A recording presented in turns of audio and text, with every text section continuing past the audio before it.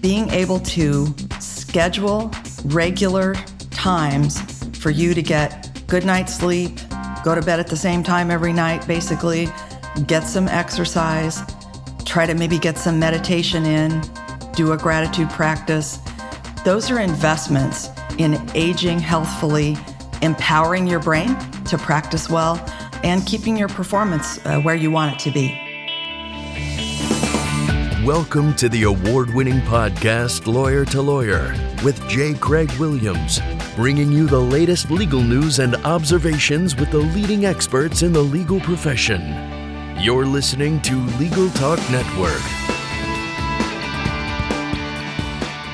Welcome to Lawyer on the Legal Talk Network. I'm Craig Williams, coming to you from Southern California. I write a legal blog named May It Please the Court and have 2 books out titled How to Get Sued and The Sled. Well, in the 4th of our ongoing series, The Life of a Lawyer, Start to Finish, we're exploring the experience of becoming and being an attorney, from applying to law schools through retirement and everything in between. On our last episode in this series, we discussed how to get a job after law school with Rachel Gezarze.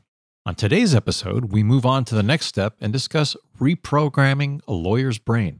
We will discuss the impact of law school and a heavy law practice have on a lawyer, how to manage everyday stresses of the legal profession, and how to ultimately improve overall well-being.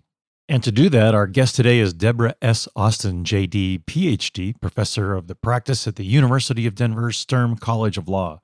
Dr. Austin teaches lawyering process and professionalism, well-being skills for the effective lawyer. She writes and speaks about how neuroscience and psychology research can improve the well-being and performance of law students, lawyers, and other professionals. Dr. Austin is currently working on a new book titled The Legal Brain, A Lawyer's Guide to Well-Being and Better Job Performance for the Cambridge University Press. Welcome to the show, Dr. Austin. Thank you for having me. Deborah, let's start with you. Can you give us some background on how you got into the field of law and psychology? After I went to law school, my first job that I was able to get was with Westlaw, which is training lawyers to use an online legal research service.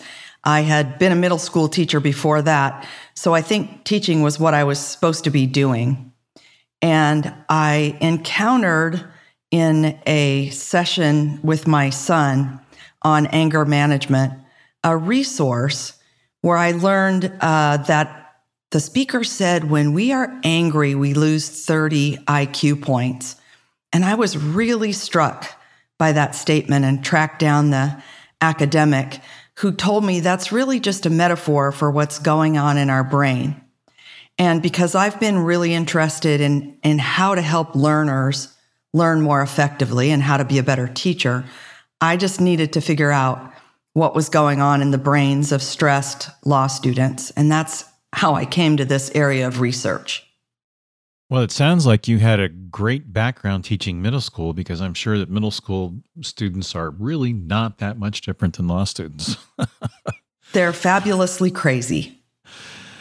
You know, having gone through law school myself, I felt that there was looking back at it now, that there was a significant change in the way that I thought. I don't know what it was that did it, maybe the constant study or the Socratic method, or just being exposed to cynicism for really the first time. How is it that you see law school affecting law students? How do they change? I really think it comes down to the competitive culture that starts in law school and continues into legal practice. I think the aspect of adversarial zero sum for some of us to win, whether that's getting the few A's within the grade curve or the top partnership opportunities, then there has to be a whole big number of people who, quote unquote, lose or don't win, however you want to look at it. And I think that is very detrimental to our well-being. Do you think that starts in law school, or is that the competitiveness is something that's innate in the type of people that go to law school? I think it's a combination. I think that we have a bunch of type A overachievers who are drawn to attend law school and get into the legal field or get legal training to do something else.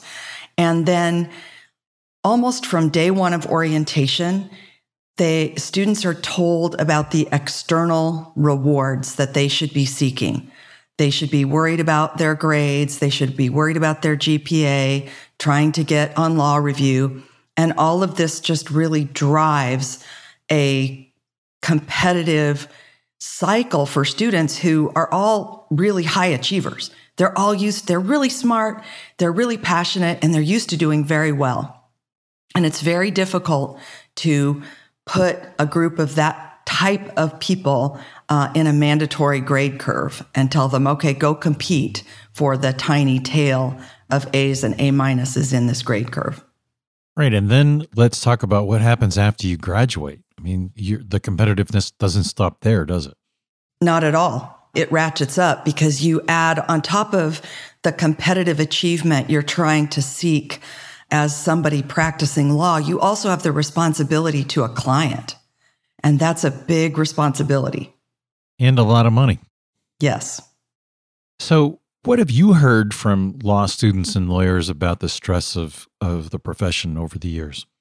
I have heard everything from I walked into my 2L year and I don't remember a single thing from my 1L year to I am a 3L. I am so stressed out. I'm working 2 jobs. I'm doing an externship so that I can pay my rent and pay, some of my tuition bill and exist and get through school. And I'm told that I'm not doing enough. Isn't that the truth? What's your response to that? How are law students supposed to deal with this level of stress? Well, I teach the class that you mentioned in the introduction, and it's basically based all on my research to try to help students understand our learning system, our reward system, and what happens when we're under stress. And the bottom line is we get brain damage when we're under stress. Stress hormones cause us to have damage and even death of the cells in our memory processing hippocampus. And that means we simply cannot think, learn, and remember as well as if we weren't under stress. Is it an impossible task to eliminate stress in law school? Yes, I think it's impossible. It's not impossible to try to learn some management habits and techniques, but I don't think we can eliminate the stress. I think the competitive learning environment, which I've written about and am critical of, and I also don't think it's necessary, frankly. I think we would see a distribution of performances naturally if we didn't have a forced grade curve. But I think that creates such a level of stress, and it harms decision-making and cognitive capacity to a pretty grave degree, I think. And I think that continues into law practice. But I think that the good news is that we have neuroplasticity in our brain, and we can do some things to manage our stress and also undertake some healthy practices to kind of heal and rebuild our brain. And you talk about the loss of brain cells. In my observations, it seems like law students and lawyers lose the brain cells of social interaction. Well, this competitive environment really hurts social connectedness because you're weighing, am I going to be, part of this social network versus am I going to be able to outcompete my friends in my cohort of students or my colleagues in my practice? Right. Are study groups one of the ways that law students overcome this kind of stress or try to overcome it? I think study groups are useful in that they help students form a few close connections in law school, and that is a healthy practice for managing stress. What are your other tips and techniques for managing stress? Well, there's a number of practices that we can do that I like to think of as building our mental strength. And some of those are things like mindfulness and meditation and gratitude practice, which keeps us focused on what's positive in our life and what we're thankful for. So integrating some of these practices can be really helpful because they downregulate the stress response. They give us a little bit of the relief that we need to kind of turn off this chronically activated stress response in our brain. It does seem kind of chronically activated during law school. I mean, I went to University of Iowa and went through the accelerator program, so went through in just a little bit over 2 years. I kind of kept that pace up for a long time, but it took a toll on me. I think it took a toll on my family. If I had been in your class, what would you have told me to do? Well, we actually try a number of these practices. So journaling is another practice, and I have journaling prompts for my students once a week where we explore different practices, and then they journal and reflect on how they're going. We meditate to end every class. And what happens is every semester, I say, okay, we're going to try 1 5-minute meditation, and then I'm going to let you guys tell me if you want to keep this up. They always want to keep that up. They get such relief from that.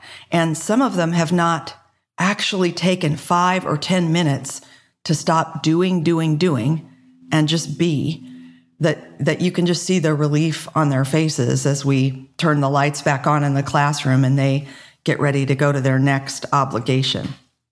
So we practice these things, and we talk about other interventions that can also strengthen the brain. What kind of interventions are those? I mean, are they the kind of thing where you have your friends come and tell you that you're just losing it? No, no. That could be a big red flag to tell you you need to practice these interventions. But the major ones that are really good for our brain are also good for our general health. And so probably the most important is exercise. Anything that raises your heart rate is going to be beneficial to your brain, because what happens in your brain is there's a little protein called brain-derived neurotropic factor, BDNF. And it's a little protein that's like Miracle-Gro for the brain cells in our hippocampus, which I mentioned earlier is our memory processor. That's the brain structure that gets very much harmed by stress, but can be healed by having access to this protein. And the best way to get increased BDNF is through exercise. That's everything from a brisk walk to taking the stairs in the law school building to, running, cycling, whatever raises your heart rate, weightlifting, anything that gets your heart rate going is going to be beneficial to your brain. Another thing that's really important is getting enough sleep. So many law students and lawyers think that what they need to do to be productive is to power through and shortchange their sleep, whether they're trying to finish a brief or they're trying to study for an exam. And that's very counterproductive, because memory consolidation, which a way to think of this is developing expertise in your brain, happens largely when we're asleep. And if we're shortchanging our sleep, we're not getting the same level of memory consolidation than if we're getting somewhere between 7 and 8 hours of sleep on a regular basis. And I'm sure that you're going to also recommend that we eat correctly. Yes, there's nutrition, and then there's trying not to self-medicate. So the nutrition story, the short story, is more fruits and vegetables. There's a lot of research that says if you can cut back on animal proteins, that's a good thing for your brain. But if you can really just think more in terms of consuming as many fruits and vegetables as you can fit in your diet, that's really helpful to your brain health. When you get out of law school and you add in the stress of, or at least the additional factors of, earning money, paying off your student loan debt, and perhaps a family, what do you suggest to those lawyers who add things to their already existing stress? So I would argue that working on your brain health and your mental strength is an investment. It's an investment in aging well. It's an investment in protecting your brain. And it's an investment in improving your performance. Because if you're not caring for your brain, your performance is going to be weaker. You're probably not going to realize it. You're going to be like one of those little rats on a wheel in a science experiment, and you're not going to realize that your performance is compromised. But being able to schedule regular times for you to get good night's sleep, go to bed at the same time every night, basically, get some exercise, try to maybe get some meditation in, do a gratitude practice. Those are investments in aging healthfully, empowering your brain to practice well, and keeping your performance where you want it to be. A friend of mine once asked me the question, how much money I invested in law school. And I was quite proud of the amount of money that I spent because I got a great education from it. So I mentioned it. And that friend responded to me, well, then you need to make sure that you make the investments, actually the ones that you just talked about. It's just as much of an investment in those as it is in law school. I agree. Well, it's just about time for us to take a break. We will be right back after a word from our sponsors. Learn by doing with Practicing Law Institute's award-winning on-demand interactive programs. Developed by experts in learning design, these immersive programs incorporate the latest in research-based instructional design and technology, allowing you to try out concepts, challenge yourself, and grow your skills using real-world scenarios. With programs focusing on professional development, client-facing skills, and law practice management, you can earn CLE while you learn.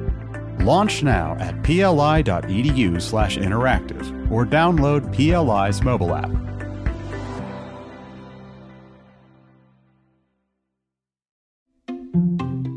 Filing court documents, serving legal papers, collecting electronic signatures, all critical parts of the litigation process, yet ones that are time-consuming and error-prone. But what if you could do more straight from your case or document management software? InfoTrack automates data entry, document selection, tracking, and information syncing across all these core tasks and more by integrating with your core systems like Clio, Smokeball, Leap, MyCase, and others. Spend more time on substantive legal work and less time on busy work. Learn how simple it can be at infotrack.com/simple.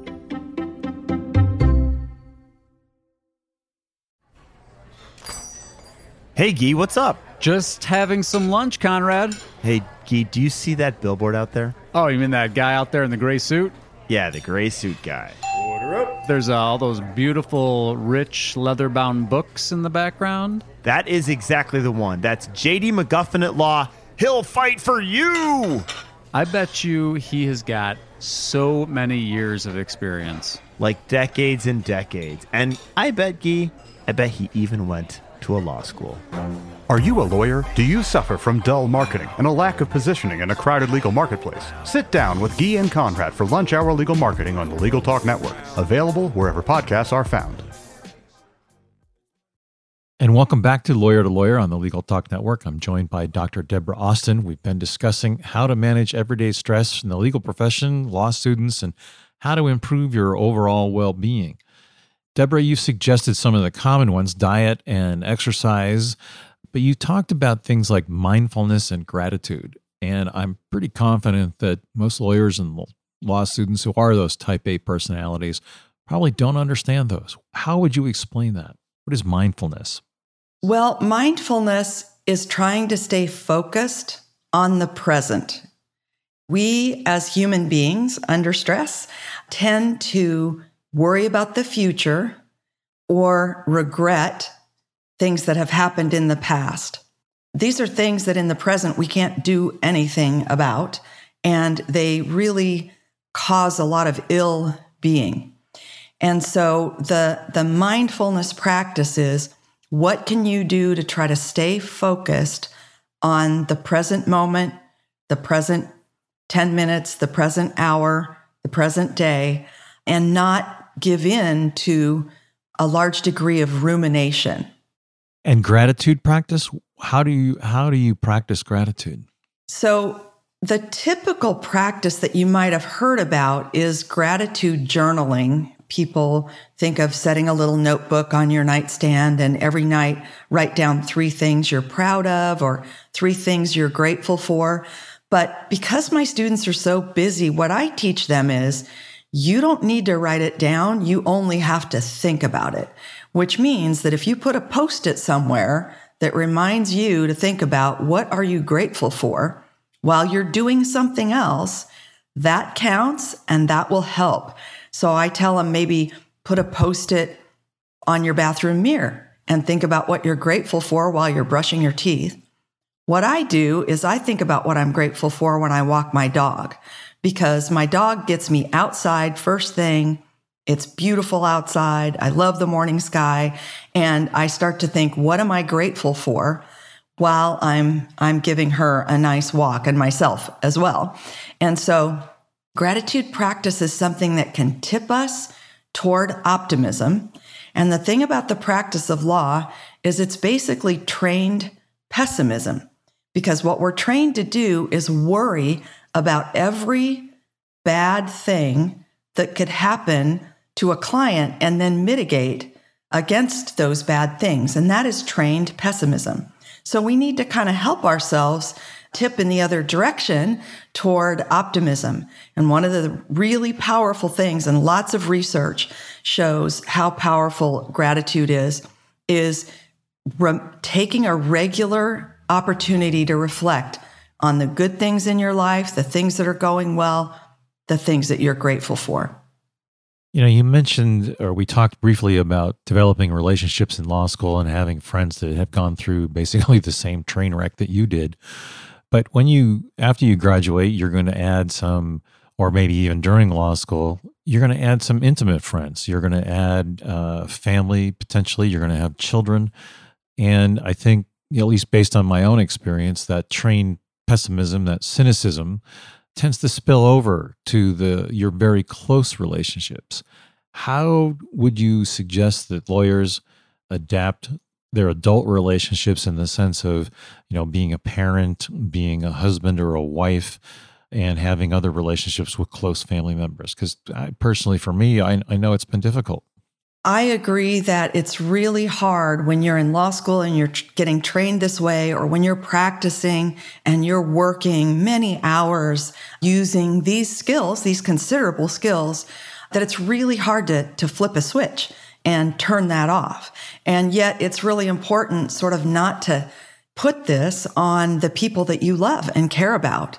So thinking about how can you take a break, take a beat.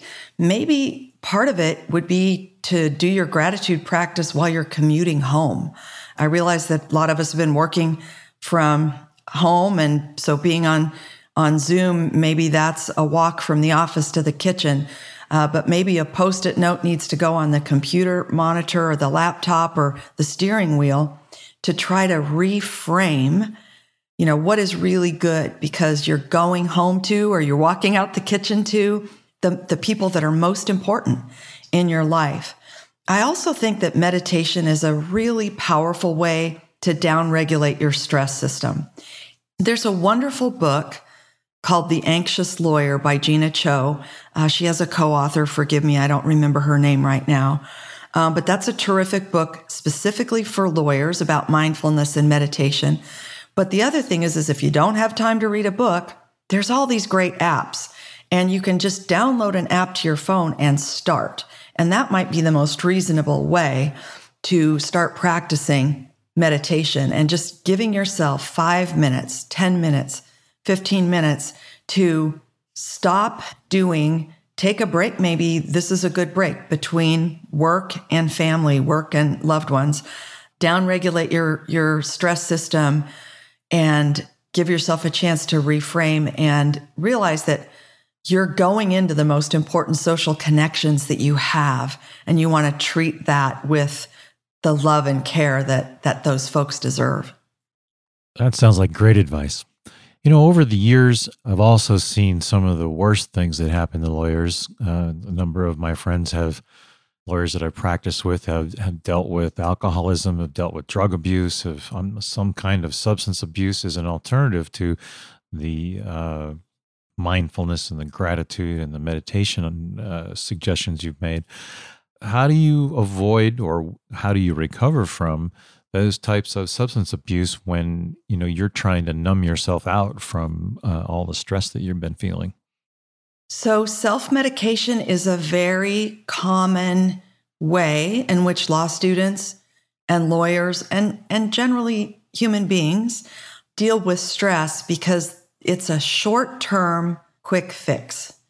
It's a quick way to get just a little bit of relief, whether it's through a cocktail or a big bowl of ice cream. There's a lot of different things that people can choose to self-medicate with. And in my research, I have learned that the area of our brain that is involved in this process is the motivation and reward system. And this is an automated system in our brain that results in a number of networks of brain cells. And that's what makes bad habits hard to break. They are literally tracts of brain cells in our brain. So it takes some work to develop a commitment and an intention to try to resolve stress in a different way. And oftentimes that takes getting help. So that might take getting help through therapy. Therapy is a great way to work on habits that you want to change.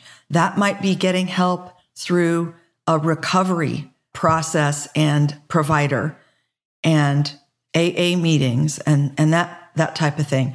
That might take getting help with your diet through something like a resource like the Noom app to reframe your relationship with food. So it kind of depends on what your substance of abuse is. But I would say when you're caught in a self-medication cycle, that is the time to reach for the resources that professionals can provide. It's really important to get that help, to get that support, because there's lots of different strategies and it's a long-term project. And so professional help is especially important in that process. I've had the situation personally where I think because of the type A, ambitious and competitive type lawyers or people that become lawyers that you mentioned, that people think, or lawyers tend to think, well, I can handle both. I can handle the substance abuse, or I can drink and relieve myself and then go home to my family or however they live their lives. How do you, as a friend, as a person outside of seeing that, how do you reach out to that person and say, you're not handling it? I think that in some ways, really high achieving, strong performers can handle it to a point, and then they don't see, which is what you were just mentioning, they don't see when they hit the point where they're not handling it. And this is where loved ones have to get together, reach deep, arms around the person, come at this with a really caring, giving, supportive attitude of, we love you, we care for you, we see you're struggling. Maybe you don't see it like we see it, but we want to help you get help. We want to help you be better. And ultimately, the person has to make that choice. But I will say, from personal experience, these are hard roads. And the best way to support is never give up on the person. Some people would have a different philosophy of, let somebody hit a rock bottom or something. Maybe I'm too much of a softie, but I don't believe in that. I believe that everybody is worthy and important and worth helping and worth saving. And we ought to do our best and not give up on them. Before we wrap up, I'd like to ask kind of a personal question. I've been in practice now 35 years or so, and one of the things I've started to notice is that I'm losing a lot of close friends, not only to substance abuse in some circumstances, but suicides and just generally not having taken care of themselves over the years. So there's two aspects of it, how for the people that are experiencing some type of suicidal thoughts, because I know that exists in law school as well, but also for the people on the outside. How do you deal with someone who has committed suicide or you've lost a series of close friends? Because there's some grief there that it's a little difficult for somebody who's, gone through the process of being in changing your mindset and trying to rewire your brain. It's a long question, but suicide and grief, how do you deal with those two things? I would say that the very best things would be to try to be present, available, and loving to the people who are still here, who are experiencing the loss, and therapy, getting help. Processing grief is extremely painful. It can take a very long time. We process grief differently as human beings, and professionals, therapists can help us. They can meet us where we are. They can work through the pain points, and they can help us do the hard work and the long work of recovering and seeing that everybody who's still here, our lives are worth living and going on, and that the grief is real and the process is real, but to get help, to offer help. And for those of us who aren't professionals, these are the kindnesses of bringing a fresh baked loaf of bread, sitting with someone, taking a walk with someone, being present, being available when they're ready, having coffee. It's a very, very difficult situation, and we just need to be the best, kindest human beings that we can to help others with this. Thank you for that. Perhaps that should be the penultimate question, because I think there's one more. We've had almost 3 years now of, some level of social isolation due to this pandemic. And we're going to be transitioning back into the classrooms. We're going to be transitioning back into the offices. We're going to be transitioning back into a collective life of people. Given that we've been so isolated, what kind of skill sets do we need to look to in order to make that transition back in? I would say my best advice would be to be kind and be patient. Our skills we're out of practice. And we experienced a time where we were told being around each other was a risky proposition. And we've had to go through a variety of stages of grief and trauma throughout the pandemic. And people are going to come back at different paces. And so we need to be patient with people. We need to be kind. We need to let drivers merge in front of us. We need to, try to smile and say hello to people at the grocery store and wave at our neighbors and at the people we see in the park when we're walking. Just try to extend human kindness and patience with people, I think is our best philosophy right now as we come back into learning how to be good people together. Right, because we are out of practice. Well, Deborah, Dr. Austin, I'd like to get you to share your final thoughts as well as your contact information so our listeners can reach out to you if they'd like. Kind of give us a sum up of the kinds of things we've been talking about. I would argue the message is hopeful because it is never too late to work on mental strength and brain health. Because we have plasticity in our brain, good choices, good habits on every single daily basis are helpful and healthful, and they lead to recovery. They lead to better function. They lead to wellness. And so all the good choices that you can make, it's really a hopeful practice. Every day is a new day and an opportunity to make those choices and help each other make those choices. And so I would say stay positive, try some of these practices. You're worth it. Your well-being, your longevity, your brain function is worth it. And if you are interested in my work, you can find it on DeborahAustin.com. Great. And that's DebraAustin.com. Thank you very much, Dr. Austin. It was a pleasure having you on the show today. Thank you. And I think Dr. Austin has been exactly correct. I know that personally going through law school is a stressful event. Being a lawyer, and especially as a trial lawyer, adds even more stress to it. Throw in a family and children and relationships and trying to earn money and paying back debt. All the things we've talked about just add more stress to it. But all it takes is just being present, being mindful, being gracious, and being kind. That's Dr. Austin's essential message. Reach out to your friends and establish relationships. They're the most precious thing you'll have in your life as a lawyer. If you've learned something from today's podcast, please rate us on Apple Podcasts or your favorite podcasting app. You can also visit us at LegalTalkNetwork.com, where you can sign up for our newsletter. I'm Craig Williams. Thanks for listening. Please join us next time for another great legal topic. When you want legal, think lawyer to lawyer.